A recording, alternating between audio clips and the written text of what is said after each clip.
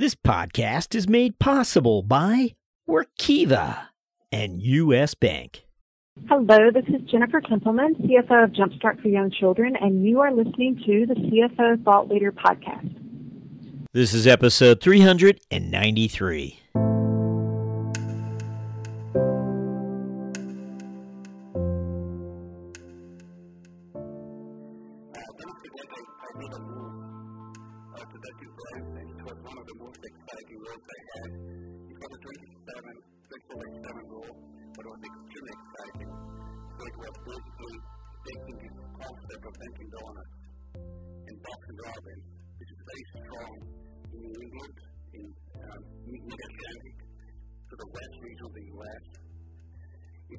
One of the major joys I had was the celebration is when we crossed for the international business of banking, the $1 billion mark in sales, in system-wide sales.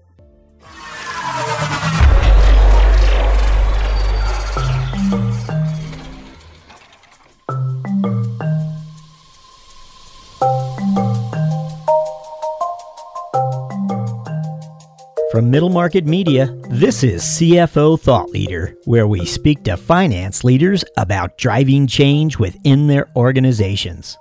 I'm Jack Sweeney. On today's show, we speak to Joseph Falcao, CFO of private equity-backed JSI Store Fixtures. Joe's path to the CFO office involved technology companies, chemical companies, and yes, one donut company. We'll explore that path with Joe as part of a mentoring-rich episode after these words from our sponsor.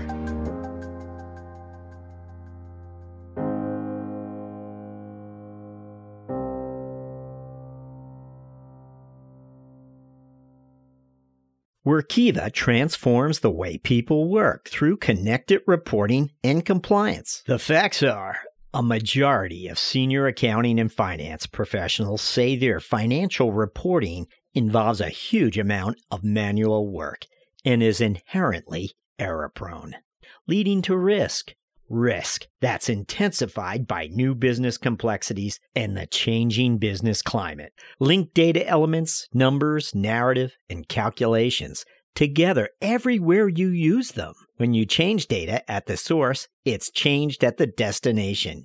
Gaining trust in your data and processes is that simple. Join over 3,500 customers who enjoy the benefits of using Workiva by connecting their organizations from record to report. Visit workiva.com/CFO.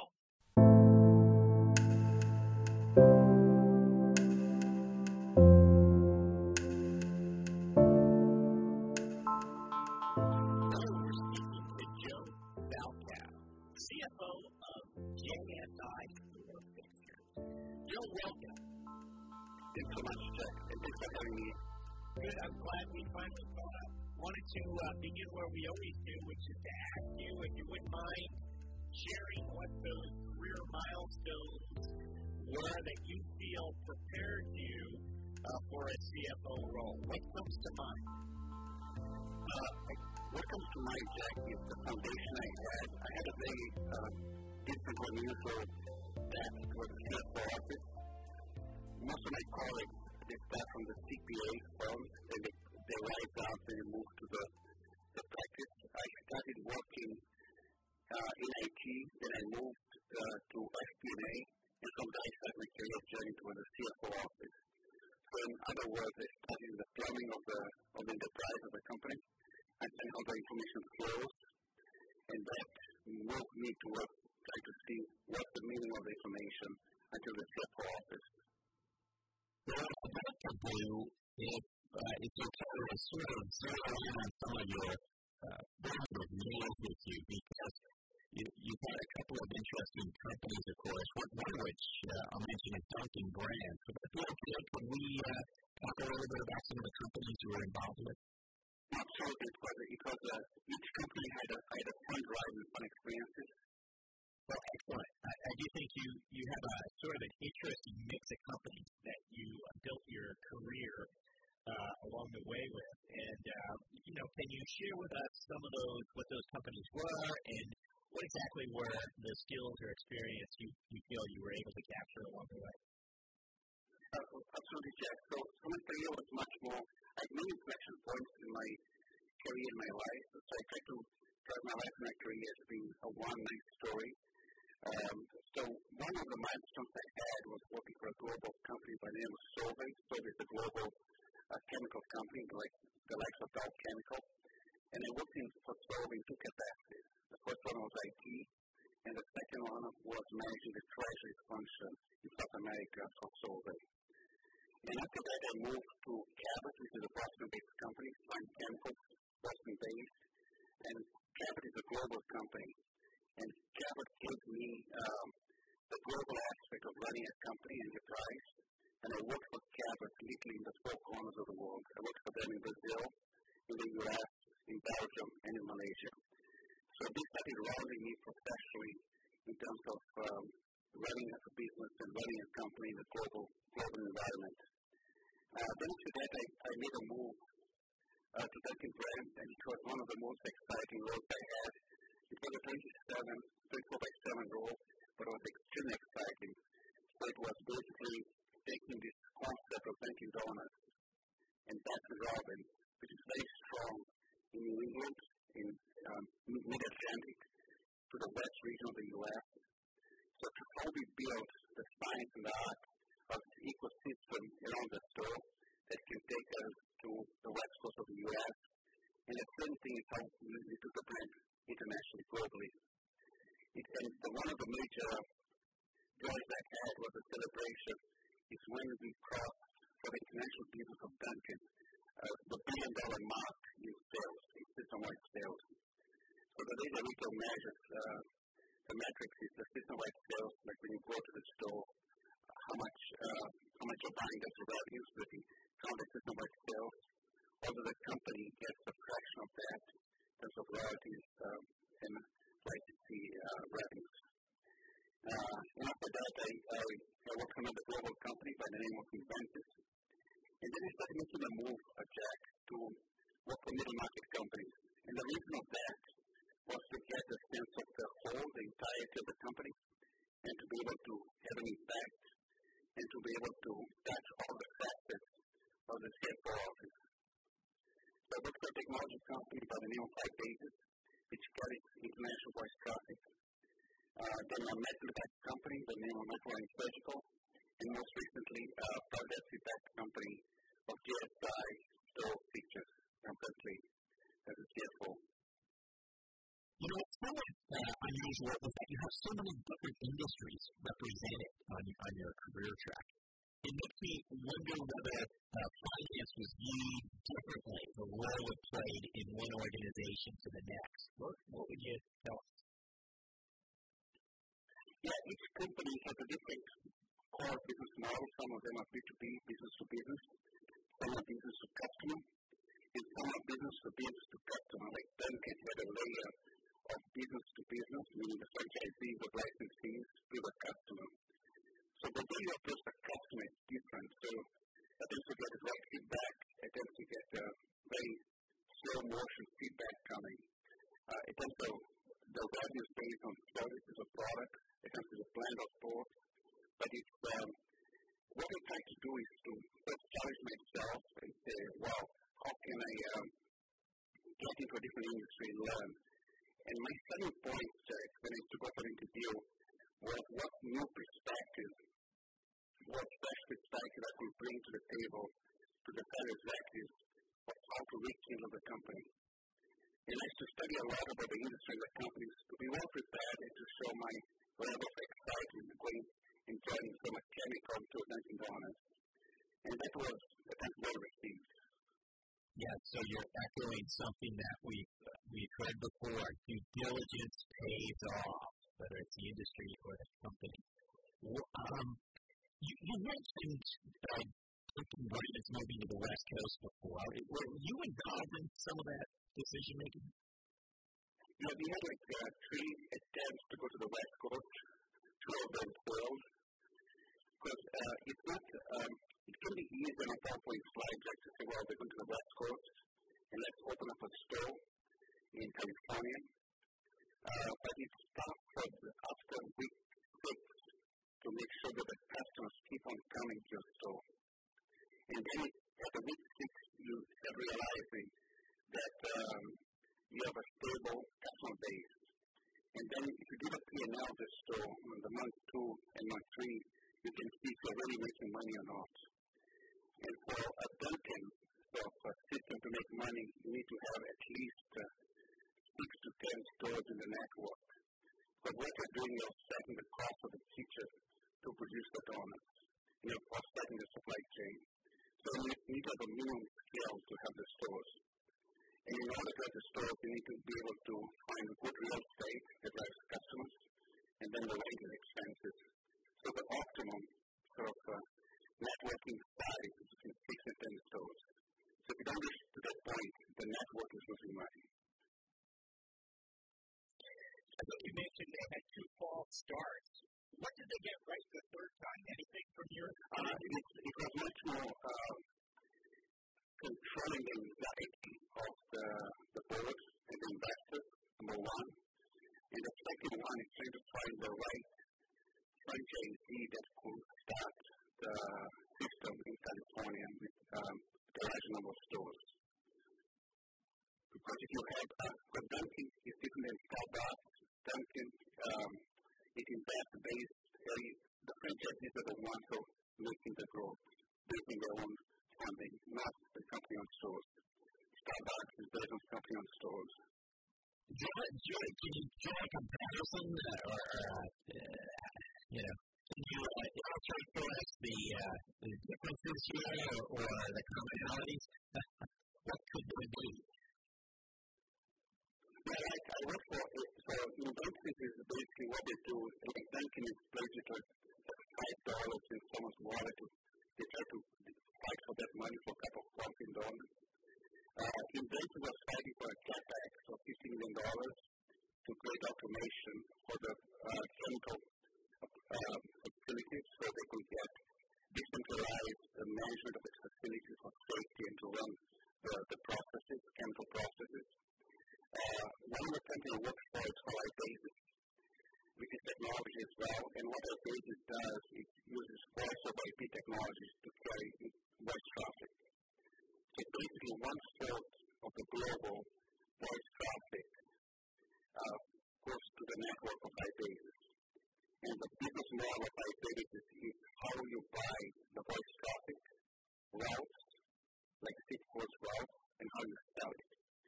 So if you just want to make a call right now to Spain, your carrier will interconnect in New York or in California with iBasis. iBasis takes a phone call real time, connects with Spain until it reaches to their subscriber. So there are many tables, very complex tables that make sure that this happens.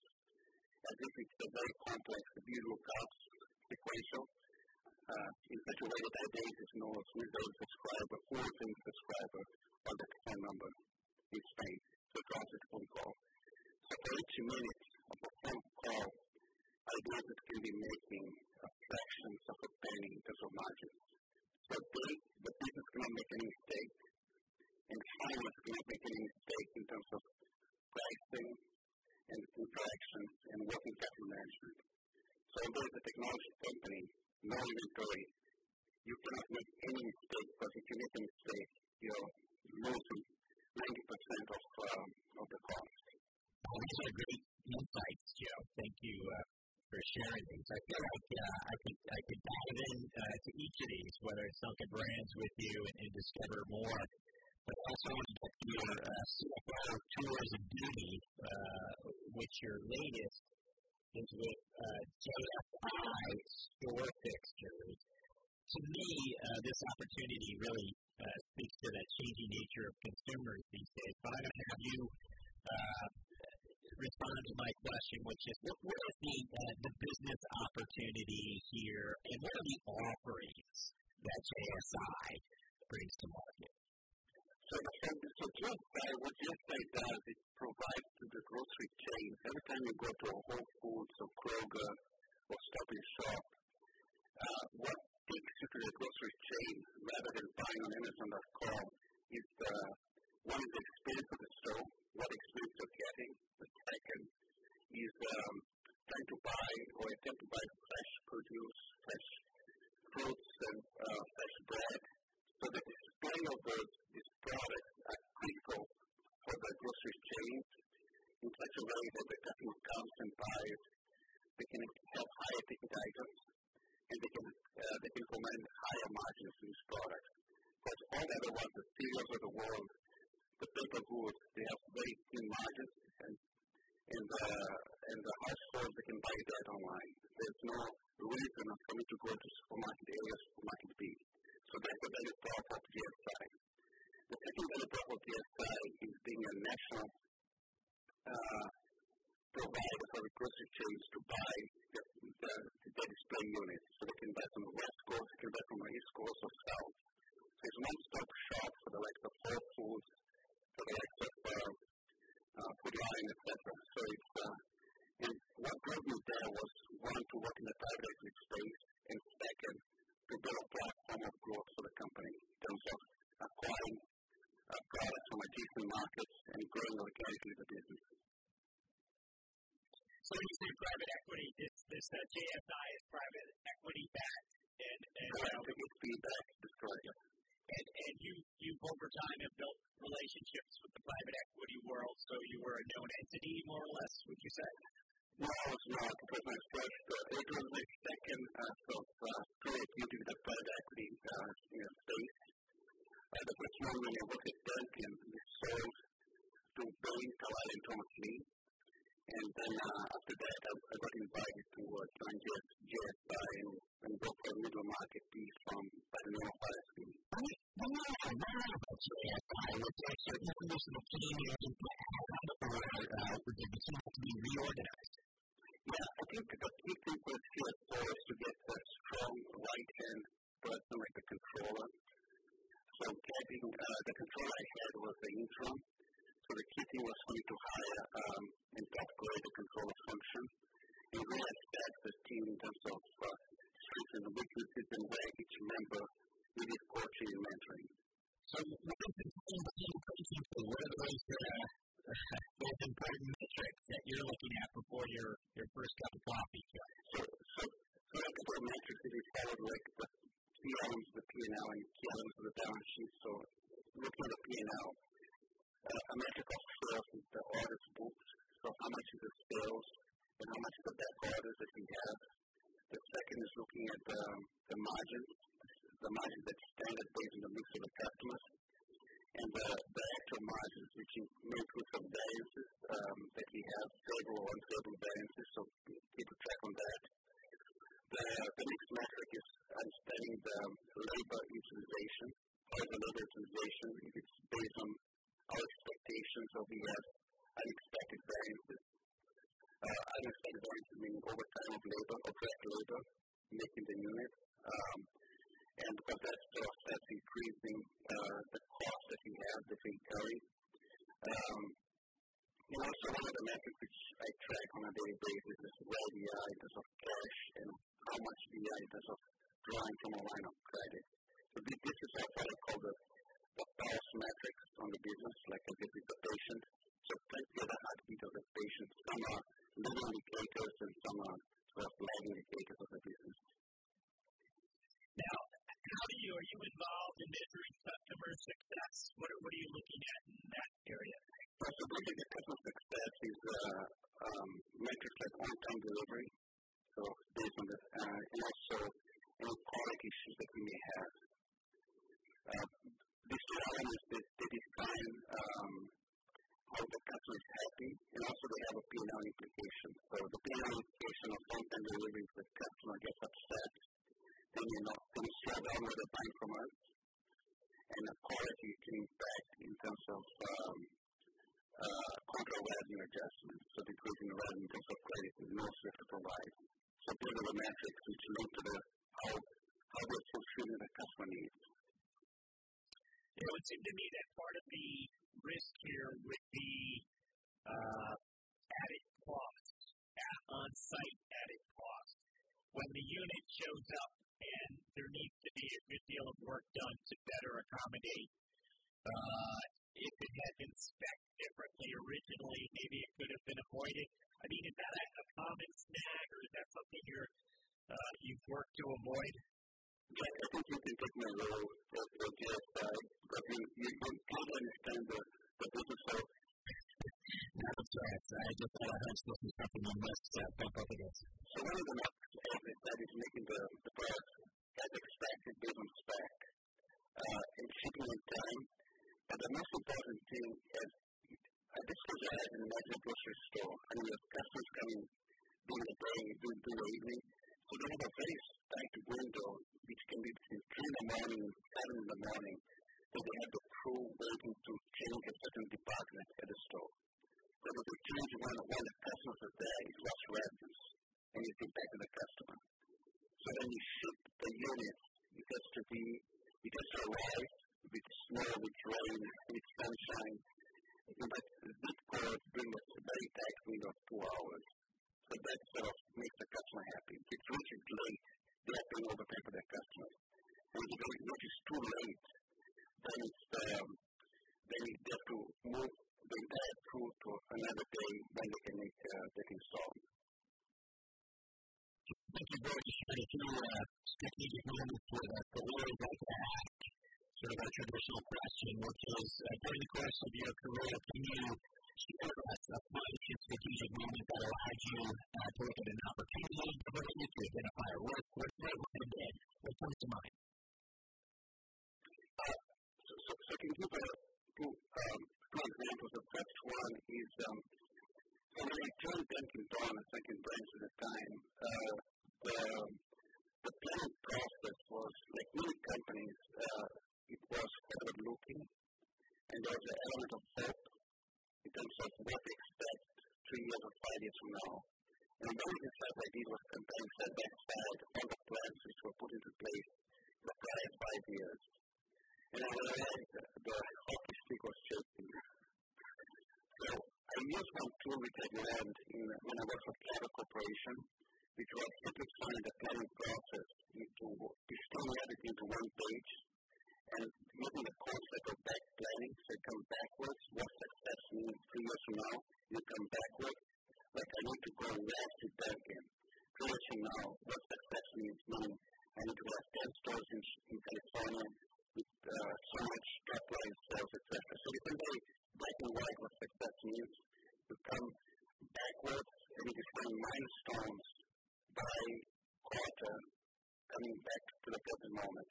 And the milestones are not having meetings with the customer, but in the case of Dunkin', for example, opening X number of stores, having so many items defined in those markets, having a different ratio of beverages and baked goods. So we start defining in a very simple manner what success will mean at that point in time. Then you define this, the actuals, the plan, and every quarter, in a span of half an hour, you can have a session to review if you're on track or not on track. If you're not on track, it's not a bad thing. You can course correct. And if you course correct, at that point in time, you start spending money and you reallocate your resources. So you start putting a cadence by distilling the financial information into a simple one page and allowing the executives to talk and understand what's the common ground and how they can really deploy the resources. And the second example is a few companies earlier I worked for a technology company which was owned by a Dutch telco, and there was a wave of outsourcing. So everyone was outsourcing back office functions. So it came to where we were so small in scale to outsource, and it did not make logical sense and financial sense to outsource. But at the time, no one had the fortitude to say no to the board. So when it came around to give my point of view, I explained, didn't explain, and I did a quick math, like how I would do for my 7-year-old child. I said, well, each head that's in the U.S. is saving X dollars. We move it over to the $71, but we need to add in the U.S. a cost of managing the outsourcing functions,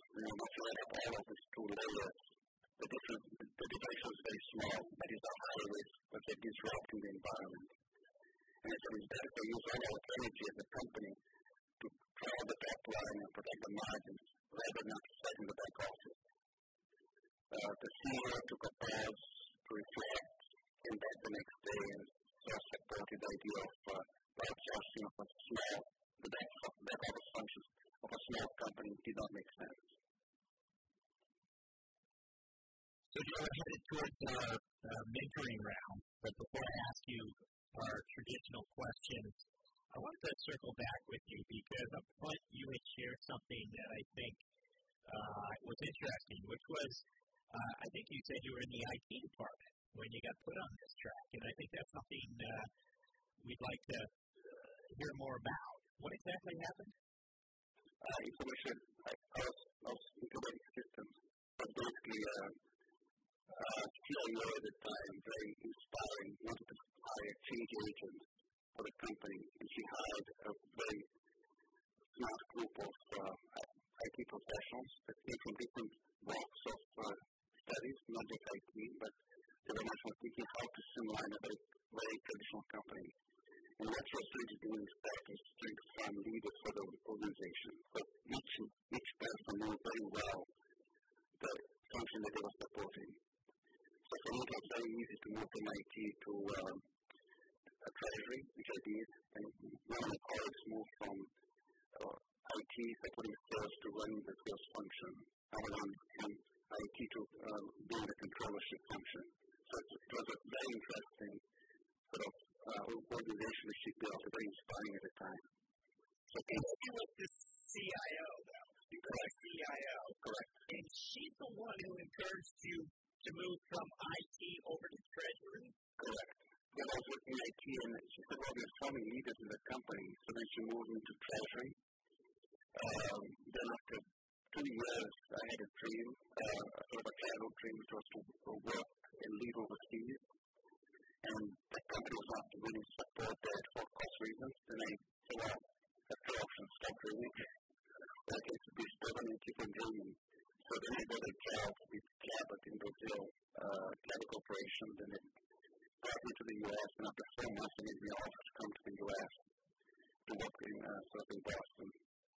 Then fast forward 7 months in the same year, 1997, they moved me to Malaysia. I was in Asia Pacific for 1 year in the Asia crisis.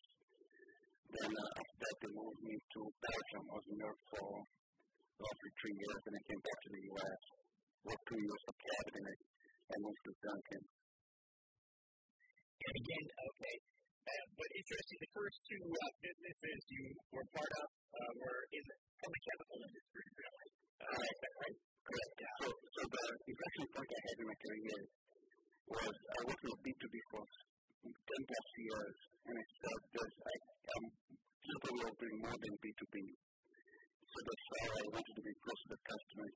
Duncan was perfect for that. So when I went for a job interview, I studied so much about Duncan. I knew their business inside and out, that they found that I was too smart for the job, and I didn't get the job.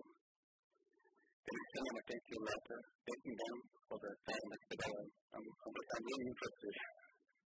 Don't call me that. Okay. You knew you didn't get the job. You sent a thank you note saying, hey, I really enjoyed meeting everyone and whatever. And then they said, okay, you know what? We have a role after it. Correct, because I sort of said I met them, they're good people, and I knew like what I'd learned from those colleagues that I think and appreciate people, right?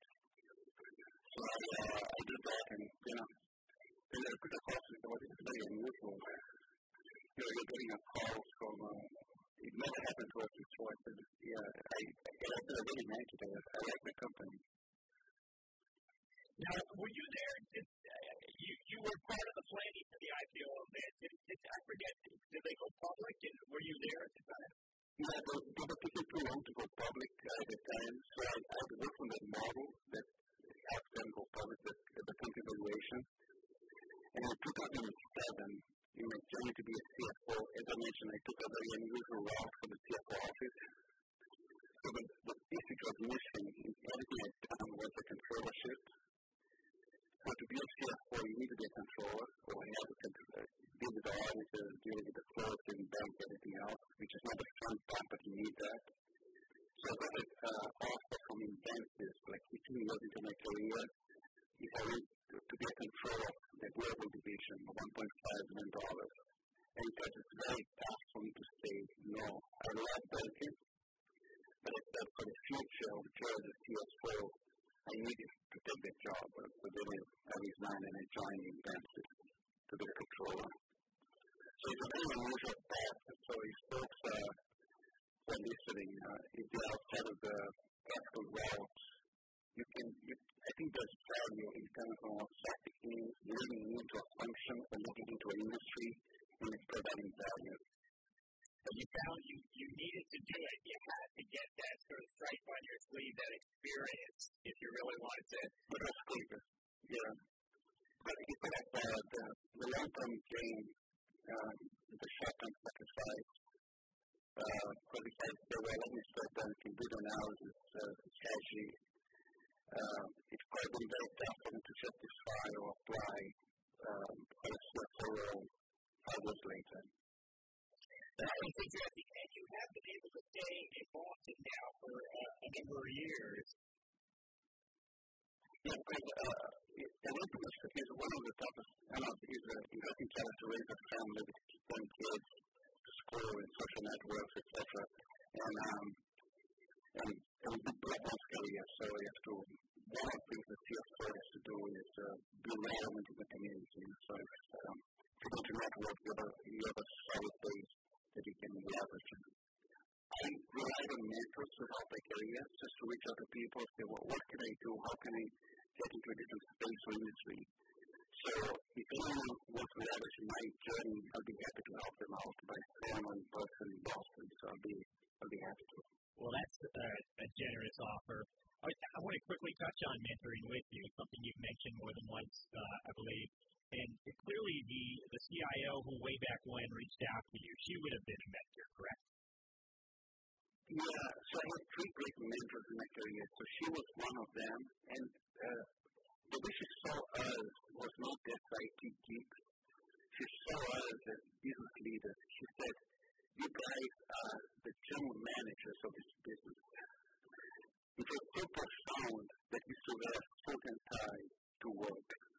Because we get to, and I had a beard at the time, just to show that I had some knowledge. That it was, I know that you have a beard and you have knowledge, but I don't have time to fake it. So, but we should think beyond the IT space, and we should think about business and process and information. We should help the CEO of the company think. He used to use us as a think tank for humans. That was a great spot to be in your early 20s. So she was the number 1. The number 2 was the person that hired me to join Cabot Corporation. So when I joined Cabot Corporation, he came to me and said, Joe, I'm offering the job in Boston. And he defined the career path from where I was to 15 years down the road to be possibly the CFO of Cabot Corporation. Which were the skills that I had to gain and how I was going to do that. But he said, Joe, if you leave Cabot, it will be so strong, so marketable, that any company will take you. So the win-win situation here. And I was so impressed by how powerful it was, by sharing with me his vision, and that's our vision I share with everyone that works with me. I said, I'll prepare you to be the best of who you want to be for this company or for the marketplace. That's my commitment. Because that is the best I have in control. I cannot control promotions or salary raises, but there's I have in control, which is coaching and mentoring the employee. So this was the second one. The third one was a sales leader which worked at Cabot, the same company, that I'm still in touch with him because he's living in the Boston area, so we would go coffee once a year, but he's trying to maintain now. That's why I need to keep track of what I'm doing, and he gives me coaching, and so everything to focus on. But it's always good to have someone that can bounce ideas, someone who can trust, and one can give you some ownership. These vendors came from different parts of the business. It wasn't like they were all CFOs. They were different, they were different types of professionals. Yeah. Correct. It's not if you trust a human being, then I think it would be easier rather than the function that they carry on. Right.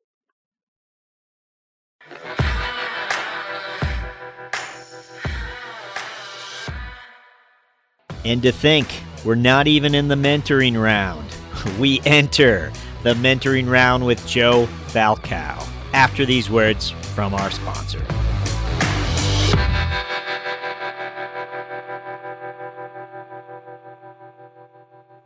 You want smart, clear, and honest guidance to help you meet the financial goals of your middle market business. With U.S. Bank, you have a partner who will help you find the right solutions to help your organization reduce payment costs, enhance control, improve cash flow, and expand your spend visibility. U.S. Bank's dedication to making ethical decisions and doing the right thing is at the heart of what they do, and their efforts haven't gone unnoticed. They've been named a 2017 World's Most Ethical Company for the third consecutive year by the Ethisphere Institute. To learn more, visit uspayment.com/middlemarket.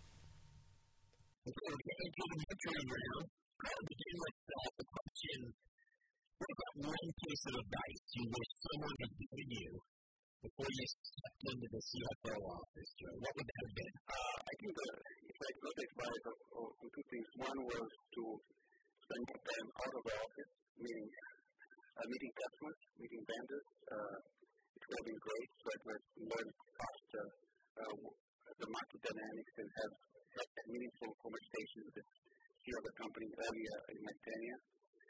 And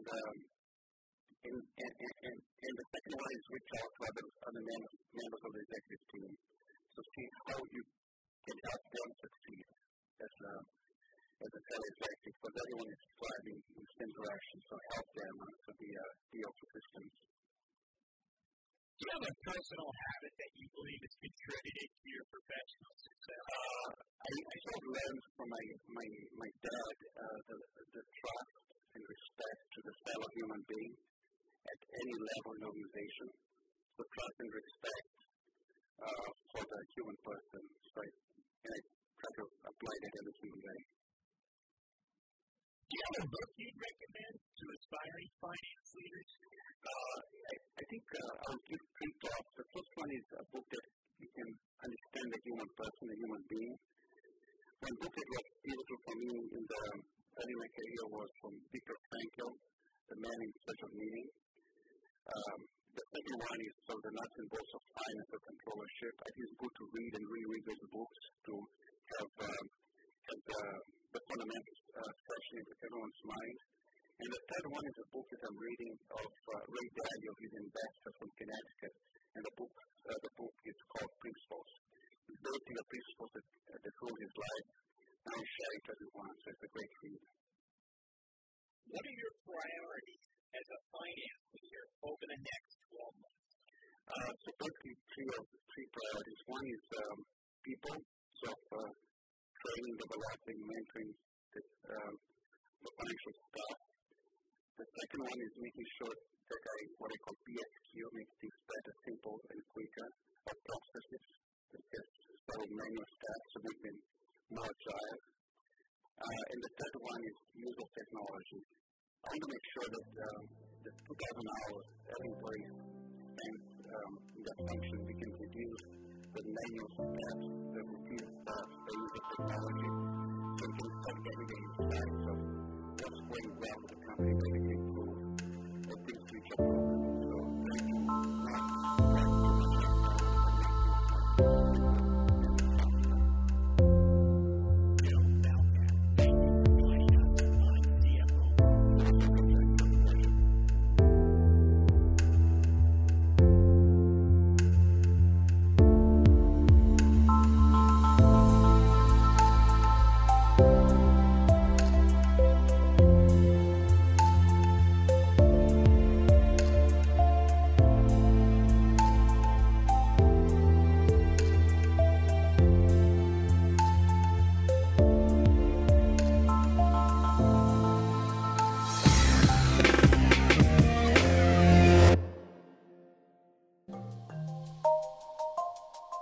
Thank you for listening. And don't forget, Thought Leader listeners, you can now go premium at CFOThoughtLeader.com.